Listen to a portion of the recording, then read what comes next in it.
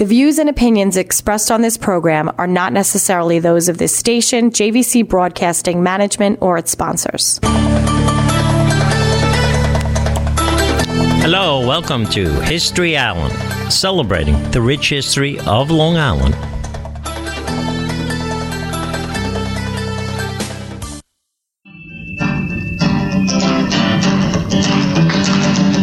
Oh, freedom, oh, freedom, oh, freedom over me. Before I'll be a slave, I'll be buried in my grave and go home to my Lord and be free. Oh, freedom, oh, freedom, oh, freedom over me.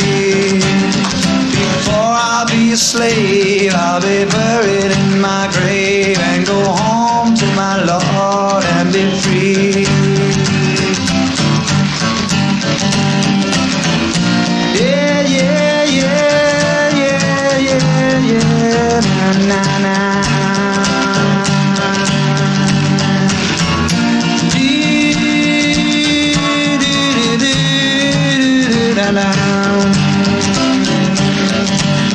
They say that freedom is a constant struggle.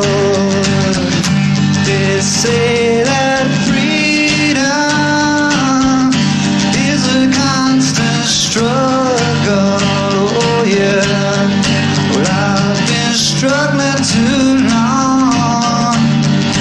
Must be free, yeah, we must be free, yeah, we must be free, yeah, we must be free.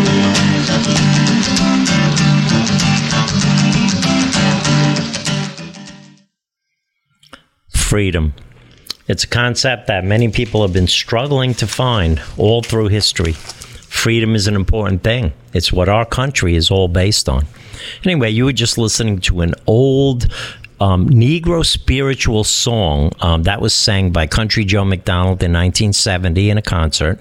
That song was written in the 1800s, and it was part of the important group of gospel. They called them gospel Negro spiritual songs, and what they were was songs that the slaves down south had made up, and the slaves really weren't allowed to have their own entertainment, but they found ways to have little get-togethers, and they would sing songs of hope and celebration and different ones. You've heard some of them in your life, but Oh, Freedom is one of the big ones, one of the big three, basically. Of course, We Shall Overcome, and that's another one. And anyway, I just wanted to play that because tonight, in celebration of Long Island local Black History Month, we're going to talk about some really good citizens of Long Island who just might happen to be African American. The amazing thing is, with all the struggles that they went through, the slave population in this country, they had a lot of things to overcome, and it was a very tough time. And slavery was obviously not a right thing. It wasn't good that it happened, but we've come through it as a country, as a lot of struggle. And of course, slavery doesn't exist here now, but slavery is, unfortunately, a worldwide phenomenon that's going on right now all over the world. There are people being killed, people being enslaved. It's a really unstable world we're living in. But we're going to talk about Long Island tonight, and we're going to talk about some people who did really good work here. So anyway, my first guest tonight is going to be a great artist, Michael A. Butler. He's a narrative artist, and he lives out in Sag Harbor, and he does some great work, and he knows some really good history. So anyway, let's not waste any time. Let's bring him right on. Hey, Michael, how you doing tonight? I'm doing great, Dale. Thank you very much. I feel as though we're becoming old friends now, even though I think it's only been about 5 days since we first met. And, so I'm really thrilled to be here. Thank you very much. Oh, yeah, thanks. And I'm thrilled to have you on. And I have to say thank you for putting my middle initial A in between my first and last names, because there are other Michael Butlers floating around, and I have been confused with them from time to time. So I'm glad you picked up on them, because not everyone does. But, so I found it very interesting that you were mentioning enslavement in the South. And part of what I will touch on this evening is also some of the enslavement that was here in the North, New York, Long Island in particular. I don't know that many people actually know that New York was a slave state, as was almost much of New England. And there are actually projects now underway basically through Sylvester Manor with Donna Marie Barnes and David Rattray, the publisher of the East Hampton Star, to hopefully uncover as many names of people who were enslaved here.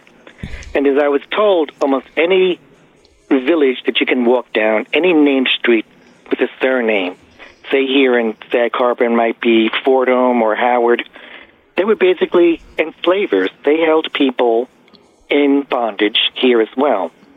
Now, of course, the enslavement in New York was not the same as in the South with the large plantations, because that was very much an agricultural economy, although there were people who were enslaved who worked in factories and mills and that type of thing as well. So New York slavery was generally, no one typically had more than maybe 14 enslaved people.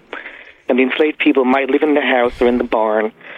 And what we're finding, though, is that the historical documentary record is very sketchy.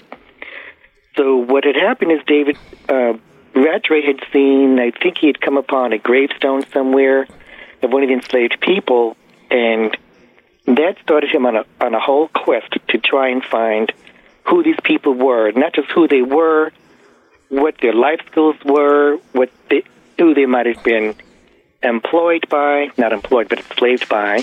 Also, if they had families, careers, trying to round up the whole picture of these people.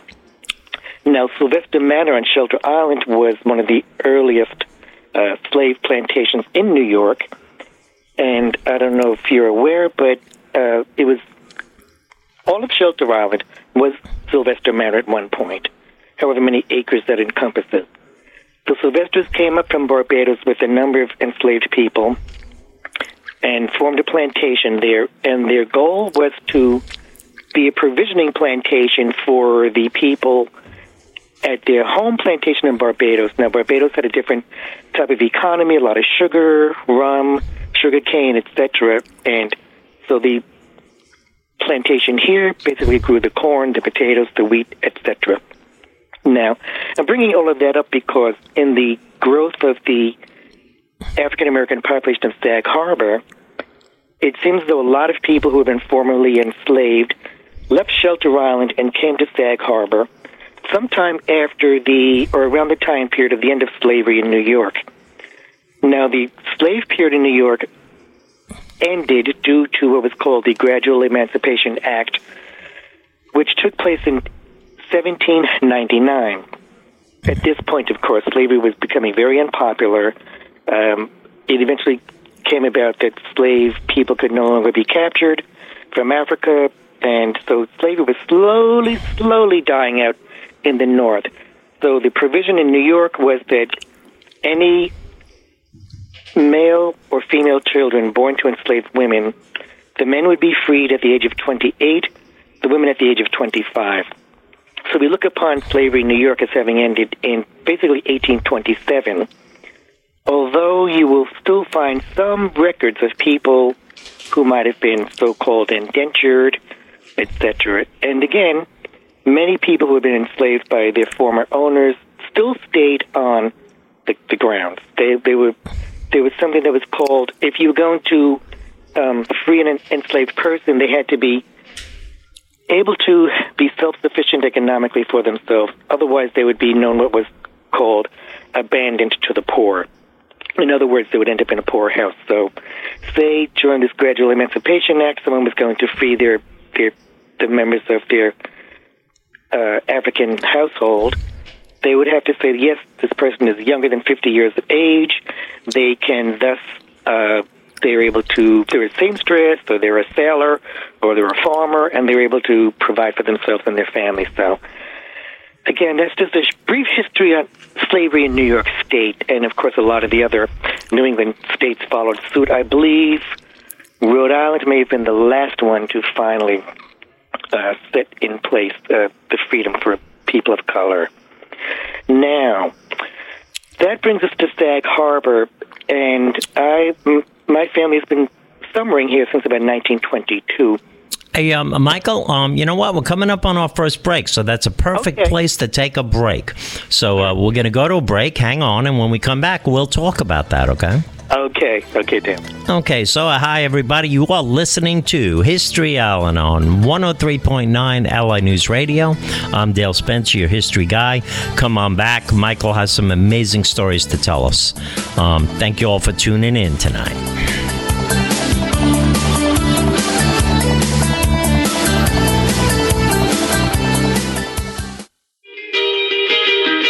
Hi, my name is Mike Cueva. And I'm Lisa Steffens, and we work at BLD's restaurant on Hawkins Avenue in Ronkonkoma. And we would love for everybody to come on down and visit us and check out our food items and our friendly atmosphere. We decorate all the time year-round. And like I said, we are family-owned. I'm there 20 years. Mike next to me is there about 15. And we would love everybody to come in and join us. Yeah, you have to try our pancakes, our waffles, our French toast, even our ribs are good. Burgers are great as well. And don't forget, our police officers, our veterans, our fire department, we give discounts for veterans, police officers 7 days a week. So come on down and visit us. Our business hours are 7 a.m. to 9 p.m. and we're known for your home away from home.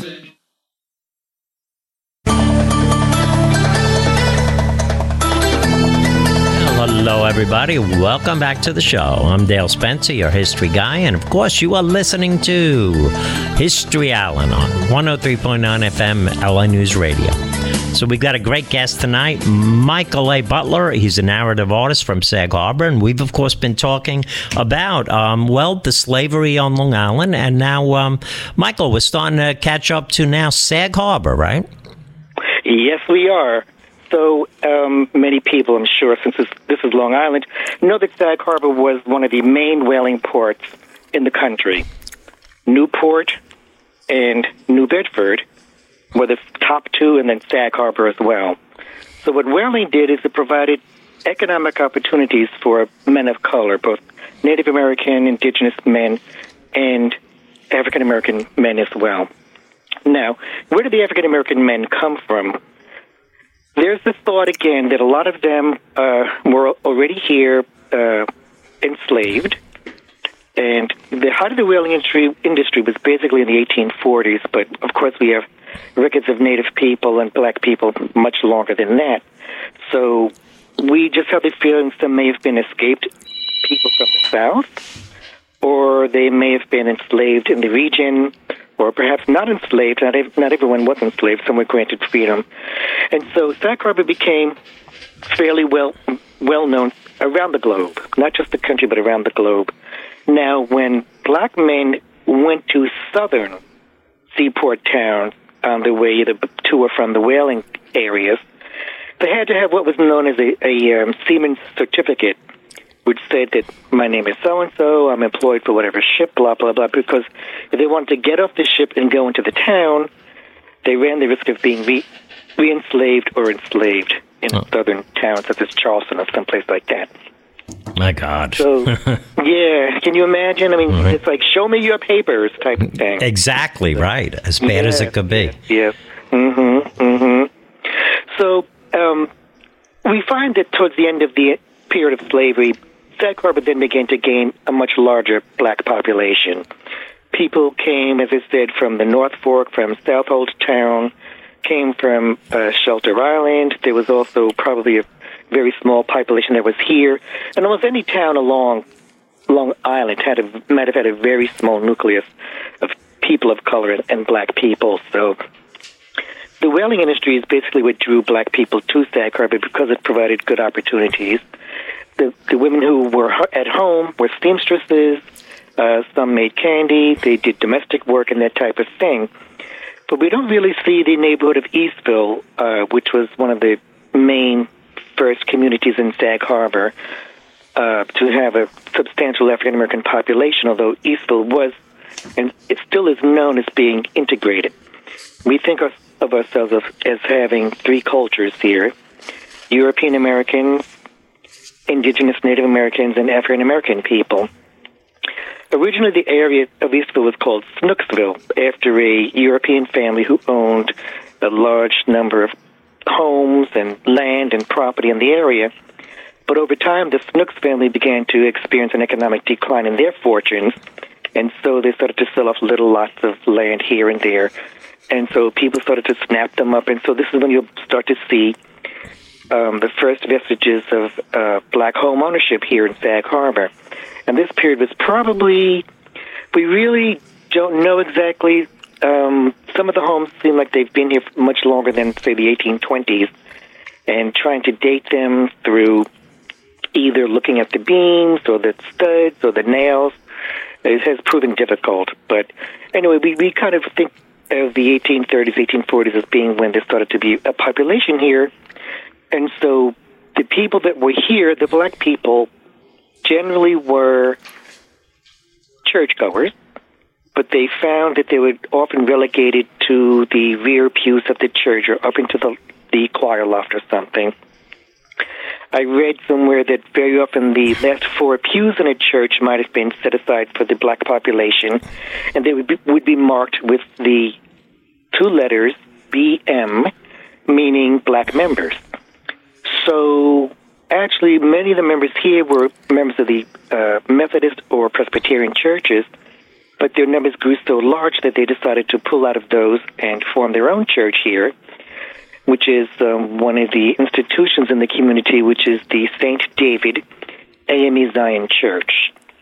Now, that was formed by African-American and Native American men in 1840, and it's still going strong. It's actually the only church structure on its original plot of land in Sag Harbor. There were, of course, many other churches, but they started somewhere else and moved across the street around the corner or something like that, which apparently is not that uncommon. Yes, there's a lot of that all over Long Island, actually, that happen with churches, yeah. Right. So these members formed St. David AME Zion Church and then acquired land for a cemetery because at that time the cemetery was also, in the other cemeteries here, were black people and people of color, but generally buried in separate parts of a cemetery. So they wanted their own cemetery here, and I'm a member of what's known as the Eastville Community Historical Society, which was formed in 1980, originally as the Friends of St. David Church, because in the early 1980s, some of the members of the society just happened to see that St. David's Church was pretty run down. Over the years, even though it had been very successful in its early years, it lost a lot of its population. Many people, once the whaling industry declined in about the 1850s, 1860s, people no longer had an economic foothold here, so they moved elsewhere, maybe into Brooklyn or somewhere else, into Manhattan, further west in Nassau, Suffolk County. And so the church was pretty run down. It was also difficult to get a pastor to stay here. At one time, there was a house for the minister to stay in, but that actually fell into disrepair. So the minister would stay in the homes of many members, but they often traveled from maybe Brooklyn or Queens or somewhere else. So these members of the Eastville Society formed a group, and they raised funds to rehabilitate the church. And so the church is thought to be a stop on the Underground Railroad, although there's no real substantiation of that. Because things weren't so well documented. That's always been a big problem with finding that history. Exactly. The only thing we can point to, well, there are two things. One is that there is a trap door in the cellar, which leads down to the basement. And also, one of the first ministers here, a Reverend J.P. Thompson, is reputed to have been an abolitionist who met with Frederick Douglass. But I'm a little confused because there are two J.P. Thompsons. One is Joseph and one is John, and I think there might be some confusion there. But there are also several homes in the area which additionally have trapdoors in their basements or somewhere else. A home 2 doors away from me also has a little... It's not in the basement. It's upstairs, more so in the attic, where there are hidden partitions and walls and cubbies and things like that. And there's a street here called Liberty Street on which a lot of these trapdoors are found. which leads straight down to the harbor. So I'm thinking that people who may have been escaping slavery made their way to Sag Harbor, maybe on ships or through the Underground Railroad, and then made their way down Liberty Street, which leads straight to the harbor. Well, not the harbor, but the bay. And then made their way up north to Canada or maybe further into New England or something like that. Right, and thank God they had a network to help them, to do that. And very interesting that the street is called Liberty Street. Perfect name for it. That's right. That's right. I have not been able to find, no one seems to know how the street got its name. Now, of course, a lot of the streets, some of them changed names over time, but Liberty Street always seems to have been Liberty Street. And this section of Eastville was considered to be east of Sag Harbor Village, and it really was not considered that prime an area. In fact, much of Sag Harbor was mostly swamp and hills and sandy soil, so it was not good for farming or anything. So Sag Harbor got its name. It was the harbor for Sagaponack, which is one of the nearest villages on the ocean. And farmers in Sagaponack, which have a much better soil, would ship their goods to Sag Harbor. So that's how Sag Harbor became a well-known seaport. And that brought in all sorts of types of people as well. They say you could see people from the Fiji Islands or Hawaii, or of course Africans and Europeans and the Far East, Asia, all walking down up and down the streets of Sag Harbor. So it's always sort of had a somewhat more cosmopolitan feeling than maybe other parts of Long Island. That's right, because a lot of other parts of Long Island weren't like that at all. Yes, exactly. They're more insular, more to themselves. So, a long way around to the development of the African-American summering community here in Sag Harbor. Hey, guess what? We're coming up on a break again, so that's a perfect opportunity to stop, and we'll take a break and pay the bills, and we'll come right back, and we'll talk about that. Right. Okay, everybody. History Island, 103.9 FM, LI News Radio, and I am Dale Spencer, your host, and we are talking with Michael A. Butler, an amazing conversation, and so come on back.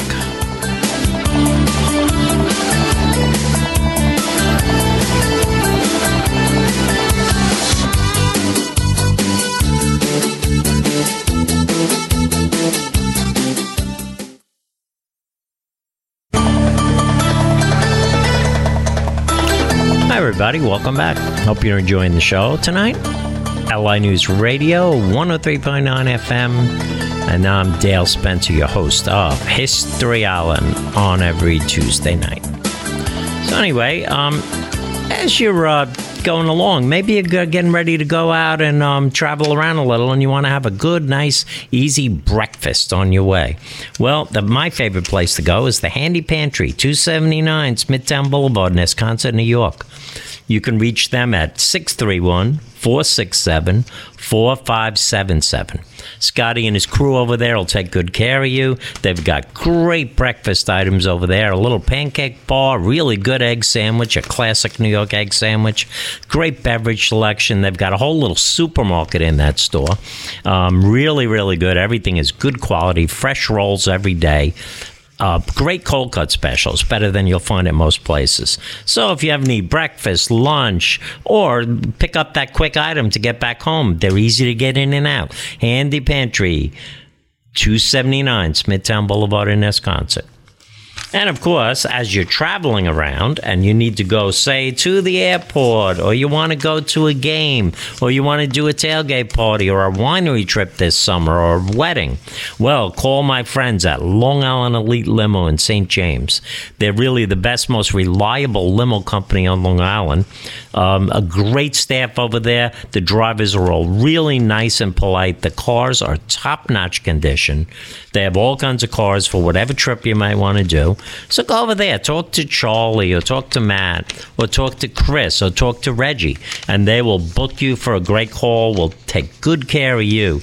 They're the best limo company around. Now, before we go any farther, I have one of the best producers in the business, and I want to thank him like I usually do, and that's John Gifford. Hey, John. And I also have a great, great research director, and that is Janet Rishbita. Thanks a lot, Johnny. So anyway, that's my people. So anyway, let's get back to this amazing conversation with Michael A. Butler. Hey, so Michael, we were talking about all those things, that Sag Harbor, the early days, and now we're kind of getting a little more into it. So what do you got to say? Yes, we're inching up closer and closer to the present day. I think we're around 1890 now. Yes. So that's one of the earliest records that we can find when African-American people started summering here. Now, as I mentioned earlier, there started to be people who were moving into the city for economic opportunities, but they would come back and visit family members who were here and bring friends from the city. And so slowly the area began to become more well-known as a place for people of color, black people, to feel comfortable, have a place to go where they could fish, they could clam, they could boat, swim, all the things that anybody else would look for in a recreational area. So slowly, from the 1890s to the 1920s, you began to find more and more people forming a very small nucleus of people that were summering here. Now, some of the people at that time period who were here was a lady by the name of Daisy Tapley. Now, she was an African-American singer. She traveled to Europe and toured with many of the well-known black groups at the time, and she's supposed to have been one of the first, actually the first female recording artist to have a record produced as commercially as a duet. Now, I think there's someone who maybe as a single is the first African-American lady, so maybe there's a little competition there, but she was there. And it seemed as though there was a nucleus of musical people here. There was a Professor James Van Houten, who lived here in Sag Harbor, who was a music professor. A great-great-uncle of mine, Walter Craig, was here, who was also a band leader, a musician, a well-known violinist who also toured Europe. But it wasn't until the 1930s that, and of course, more and more people, word of mouth continued to grow. From the 1930s, black people started to really buy property here in Sag Harbor, in Eastville specifically. And again, Eastville was an integrated area, but it was, most welcoming where people felt most welcome here. And that leads us into the development of the growth of the developments. Now, some people may have heard of what's known as SANS, which is called the Sag Harbor Hills, Azure Rest, Nineveh Beach, and subdivisions. And the subdivisions are also Hillcrest Terrace and Chatfield's Hill. Now, those were the main areas where black people started to build their homes. They came from all over. Philadelphia, Washington, Michigan, mainly Brooklyn and Harlem, of course. And my family, my mother's family, was instrumental in that development because when my great-uncle came here, he bought up a number of different small bungalows. Some of them he actually acquired from the Coast Guard, and he would rent them out to people who were building their homes. So this would have been through the 40s and 50s because Azure Rest, the first development that opened up, was 1949. But again, so some people think of that as sort of being the beginning of the black population summary in Sag Harbor. But as I said, it actually goes back another 50 or 60 years at least. Oh. So, yeah, so now there is a move right now to try and preserve these neighborhoods because the original homes that were built there were small bungalows, small ranch homes, Cape Cods, etc. But of course, like much of Long Island, it's been discovered, much of the East End in particular, and the developers are buying up the properties and knocking the small homes down and building the huge McMansions, and so it's not affordable to many people anymore. But I just wanted to run through some of the people that summered here or are still here. Harry Belafonte was here at one time, Ossie Davis, Lena Horne, Colin Powell summered here. Ron Brown, who was Bill Clinton's Secretary of Commerce, and of course we know Colson Whitehead, who's written several books. The one people may be familiar with mostly, well, there are several, but there's The Underground Railroad, the book called Sag Harbor, which is also an autobiographical type of a book, very semi-autobiographical, I'll say. and several other authors. I mean, Walter Mosley summered here. He was listed by President Clinton as his favorite author. Don Lemon's written a book, and so many more I could go into. Some of them would not necessarily be known to the general public, but they were well known in their own fields. Well, just some of those names you mentioned are who's who of amazing creative people that wound up out here on Long Island. Yeah, that's right. That's right. So again, some of them had homes, some of them were invited out to stay for long periods of time while they rented, and they chose Sag Harbor as a place in which to create. You know, of course, many artists come out to the East End just for the light itself. When I came out, I was not necessarily, I have to say, I was not impressed with the light. That was not what I was looking for. I was just looking for peace and quiet and to be closer to family. So when I moved here full-time in the late 80s, I decided to stay. I was going back and forth to Brooklyn for extended periods of time. I would stay out here, and one day I said, why am I going back? So I just decided to stay here. And I have to say, Sag Harbor has been very good to me in terms of my own creative abilities. So I don't know if you were at Long Island Museum last year when we curated, Joshua Ruff and I curated Creative Haven, Black Artists of Sag Harbor. And we had a dozen artists who were in the show. It was up from February 17th to August 27th. And it was a dozen artists from Sag Harbor who were different styles, different themes, different media that they all use. But the main thing we had in common was Sag Harbor. So over the years, probably in the late 70s, we started to form small different groups. One was called the Eastville Artists Association. Another one was called the Onyx Group, in which we would feature our artwork. But generally, the artists started coming here along with the growth of their developments in the 1940s and 1950s. Some would conduct small workshops for people in the area just to have something else to do, something more creative during the summer months. And many people were teachers, even though they were artists. Very often, they have to have something else to supplement their income unless one becomes very, very well known or has a gallery that's fostering their work. So you would find maybe someone worked in the post office, someone might have been a social worker or a teacher or had some other, I don't know which one I would call the side hustle going on. But so you had to do something to make a living, the poor, starving artist syndrome. Exactly. You get away from that syndrome. Right. Yes. So, but the important thing was always to create, to, always have that focus in mind. And as creatives, though, of course, we have our ups and downs or moments of doubt when we wonder how the public will receive something, but generally I paint for myself. I have to be satisfied with it, and they're like my children in a sense, because when I sell a painting, I have to make sure it goes to a good home, in a sense. Of course, that's always an important part of it. I've seen a little of your work, pretty amazing, and I was very impressed with the thing at the Long Island Museum that you guys opened the other night, and you were doing some of the painting partnership of Reynold and Joan Ruffin, right?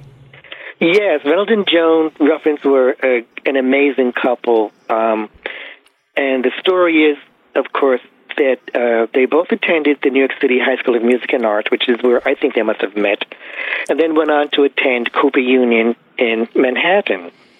However, with Joan, Reynold and Joan did marry. She became pregnant while she was attending Cooper Union, but she was told that she would have to drop out and give her space to a man because she was pregnant. And this was in the early 50s, and it took 25 years for Cooper Union to finally try to rectify that, gross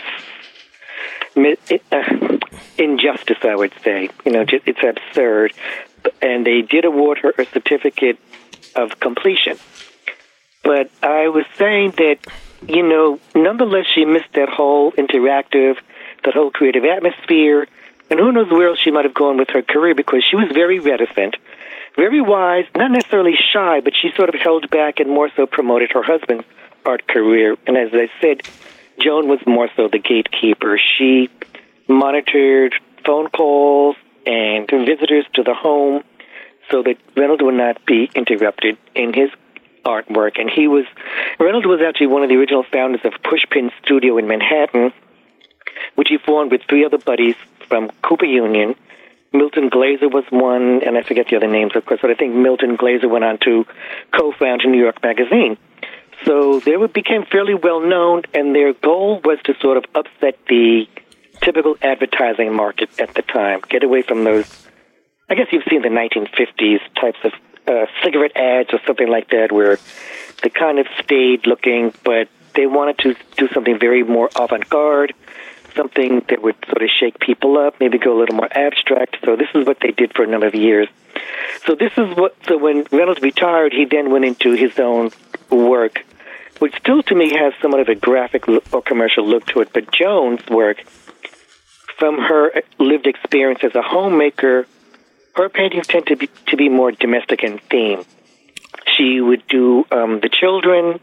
She did their home in Queens. I don't think she ever did one of their home in Sag Harbor, except for interior scenes, something with a chair and a table or something like that.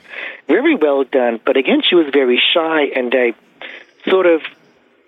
had a gallery in Sag Harbor in 1998, and I think I was actually one of the first people to give her own real exhibit at my gallery. It was a group show, but, it took a little doing for her to be coaxed to do it, but she did, and Reynolds was not in the show, which, because I featured her, and so after that, she continued to do her scenes, but I don't know, I just felt that somehow she had been shortchanged in life, but she was a great homemaker, a great mother, so, that's a career in and of itself, so.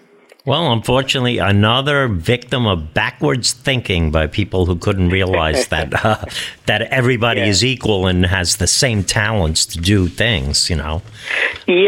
When I was in college, there was the term of self-actualization, and that always stuck with me, that people have to basically come into their own, use their own talents and creative bent and whatever else they have that's God-given, and just really do something with it. What else are we here to do except to create? That's, as someone said to me, that's how we know we're alive, that we leave something behind. Of course. That's our legacy as creative people. Yeah, we're all God's beautiful creatures, and we all have some creative ability to leave something wonderful behind us. Yes. So now, as we get toward the end of the show, now I know people can go over there to the Long Island Museum in Stony Brook, and they can see that exhibit right now, right? About them. I saw it and really enjoyed it the other night. Now, how about you guys out east? Is there any galleries or anything you suggest in Sag Harbor that people could come out and see some of your work? Yes, right now I have a small exhibit that I co-curated called Afrofuturism. It's in the lobby of Bay Street Theater, which is right on the corner of Bay Street and Main Street. Probably people may know that since it's a theater venue, but they were generous enough to lend us and us as the Eastville Community Historic Society that space. We have 4 artists exhibiting there. And then I have some works at Keys Gallery, which is it's actually part of the American Hotel. It's off to the side. And Julie Keys is the gallerist, and she's representing me, so there will always be some of my works in there as well. So those are 2 places. And then there's several other galleries in town. Sarah Nightingale, Grinning Gallery, not Black Swan. And I forget because there's another new gallery, and I have not caught up with them. But yes, and now's a good time to come before the summer rush. I mean... I got you on that, right. Listen, me and my wife are going to be out to visit you soon and see some of that work. Perfect. It has been a great friendship we formed the other night, and we're going to have you back on because we've only really scratched the surface on some of these things. And yes, we have. Yeah, so we'll be out to see you soon. Thanks for appearing on the show tonight, and I'll get in touch with you, and we'll have you back on to explore a little more deeply into some of this, okay? Thank you, Dale, and hello to all of your listeners. Oh, thank you so much, and you have a good night, okay? We'll see you soon. You too. Bye now. So anyway, folks, that's Michael A. Butler. He's a great guy, great artist, and we're going to have him back on, and we'll tell you more about what he has to show soon. He's got a lot of great artwork. I've seen a little of it. So anyway, this has been an interesting show. A lot of it is about people who needed their freedom to really blossom. Freedom, one of the most valuable things that there is. I think a lot of Americans are kind of taking it for granted a little bit that we have all this freedom. We live in a very crazy world right now where there's people being killed all over the world in different wars in different countries, and it's not a good thing. And there's people who are slaves in other countries, and slavery is never a good thing. Remember, you all have the power to change the world around you. One person can change the world. You can do a good thing for other people, and you can affect other people to do things. And there's been many times where one person has changed the world. So please, everybody, keep that in mind, that freedom is not free. It's something we have to keep working for and working for. So anyway, thank you, everybody, for coming tonight. I'm going to go out with a song about freedom. Thanks for coming, everybody. LA News Radio, Dale Spencer. You're listening to History Allen on 103.9. It's wooden music again, so you gotta be cool, otherwise you won't hear it.